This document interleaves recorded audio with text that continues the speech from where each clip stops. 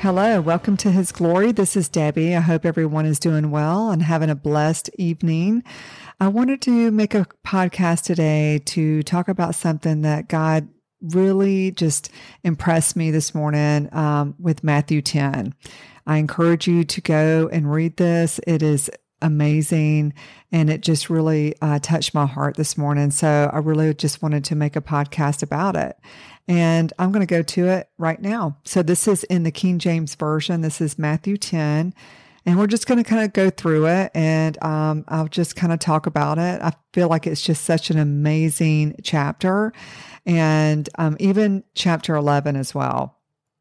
So God is talking to his disciples about being a disciple and what that is going to look like, what that's going to be like, what he's requiring of them.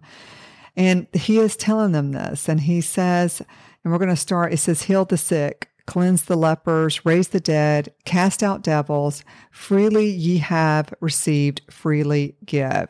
Provide neither gold nor silver, nor brass in your purses, nor scrip for your journey, neither two coats, neither shoes, nor yet staves, for the workman is worthy of his meat. And into whatsoever city or town you shall enter, inquire who in it is worthy, and there abide till you go thence. And when you come into a house, salute it. And if the house be worthy, let your peace come upon it. But if it be not worthy, let your peace return to you. And whosoever shall not receive you, nor hear your words, when you depart out of that house or city, shake off the dust off your feet. Verily I say unto you, it shall be more tolerable for the land of Sodom and Gomorrah in the day of judgment than for that city. Behold, I send you forth as sheep in the midst of wolves. Be ye therefore wise as serpents and harmless as doves. And I really feel like that verse right there is pretty much what God is requiring of his children. You know, I really believe, like right now, just the times that we're in and what's happening in the world around us, God is requiring his chosen children to be harmless as a dove and wise as a serpent. And God will give you the wisdom to maneuver in this world, to know what to do, but he really wants us to have a heart posture of Christ while we have the wisdom and while we can maneuver in this world full of wolves. And he says, and he continues on, and it says, but beware of men, for they will deliver you up to the councils, and they will scourge you in their synagogues. And you shall be brought before governors and kings for my sake, for a testimony against them and the Gentiles. But when they deliver you up, take no thought for how or what you shall speak, for it shall be given to you in that same hour what you shall speak. For it is not ye that speaks, but the Spirit of the Father, which speaketh in you, which is the Holy Spirit. And the brother shall deliver up the brother to death, and the father the child, and the children shall rise up against their parents, and cause them to be put to death. And you shall be hated of all men for my name's sake, but he that endureth to the end shall be saved. But when they persecute you in this city, flee ye unto another. For verily I say unto you, you shall not have gone over the cities of Israel till the Son of Man be come. The disciple is not above his master, nor the servant above his Lord. It is enough for the disciple that he be as his master, and the servant as his Lord. If they have called the master of the house Beelzebub, how much more shall they call them of the household? Fear them not, therefore, for there is nothing covered that shall not be revealed, and hid that shall not be known. What I tell you in darkness, that speak ye in light, and what you hear in the ear, that preach ye upon the housetops. And fear not them which kill the body, but are not able to kill the soul, but rather fear him which is able to destroy both soul and body in hell. God does not require us to fear man, because man can only do so much in this flesh. You know, God wants us to have the fear of him. You know, we should have a righteous fear. And, you know, God does not give us the spirit of fear, and that's not what it means, but we should have a fear of the Lord, because God has the ability to determine where you're going to spend eternity. So there is a fear of the Lord, and that's the beginning of wisdom, by the way. Are not 2 sparrows sold for a farthing, and one of them shall not fall on the ground without your Father, but the very hairs of your head are numbered. And I really want you to think about this, because this is what really just impressed me this morning. There is not a sparrow in this world that God doesn't know about. The very hairs of your head are numbered. Just think about this.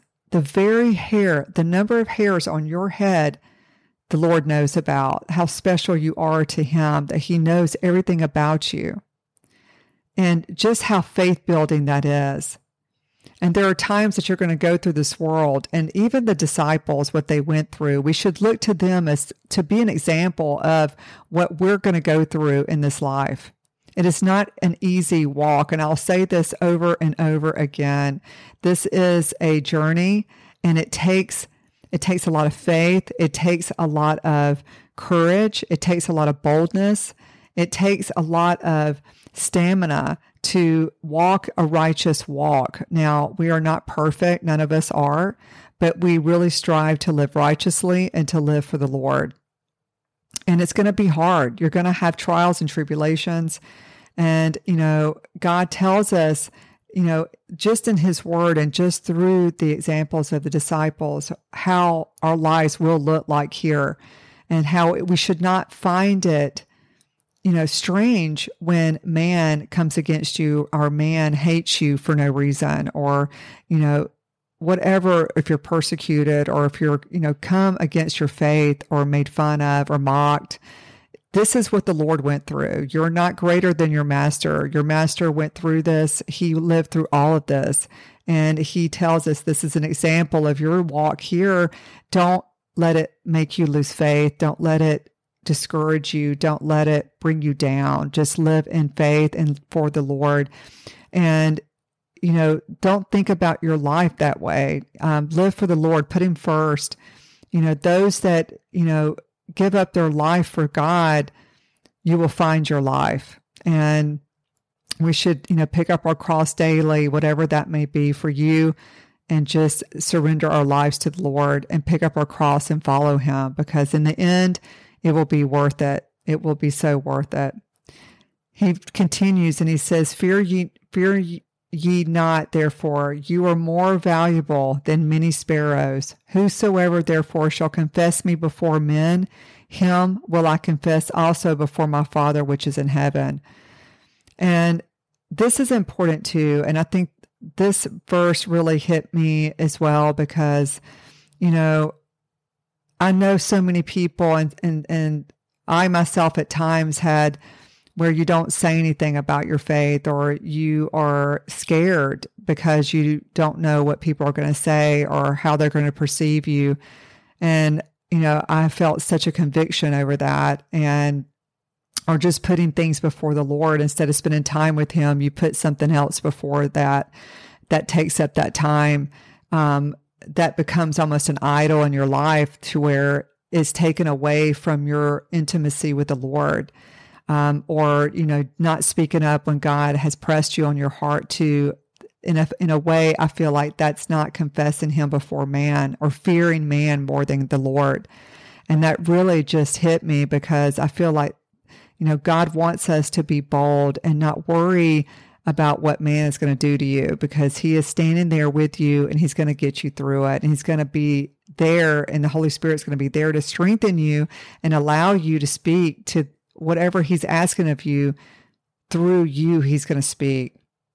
And it says, but whosoever shall deny me before men, him will I also deny before my Father which is in heaven. And I feel like that is such a bold thing, because, I think as Christians, we all want to go to heaven and have the Lord say, well done, thy good and faithful servant. We do not want God to look at us when we pass on and say, depart from me, you workers of iniquity. I don't know you. That would be the most horrendous thing to ever go through. I can't even imagine that. And when you realize that God wants you to stand boldly for him and represent him with boldness and confidence, he will help you in this. And I think all of us as Christians have been in those positions where you're scared or worried or fearful of man. And God really wants us to really pray to take, that step of boldness when it comes to confessing him before man.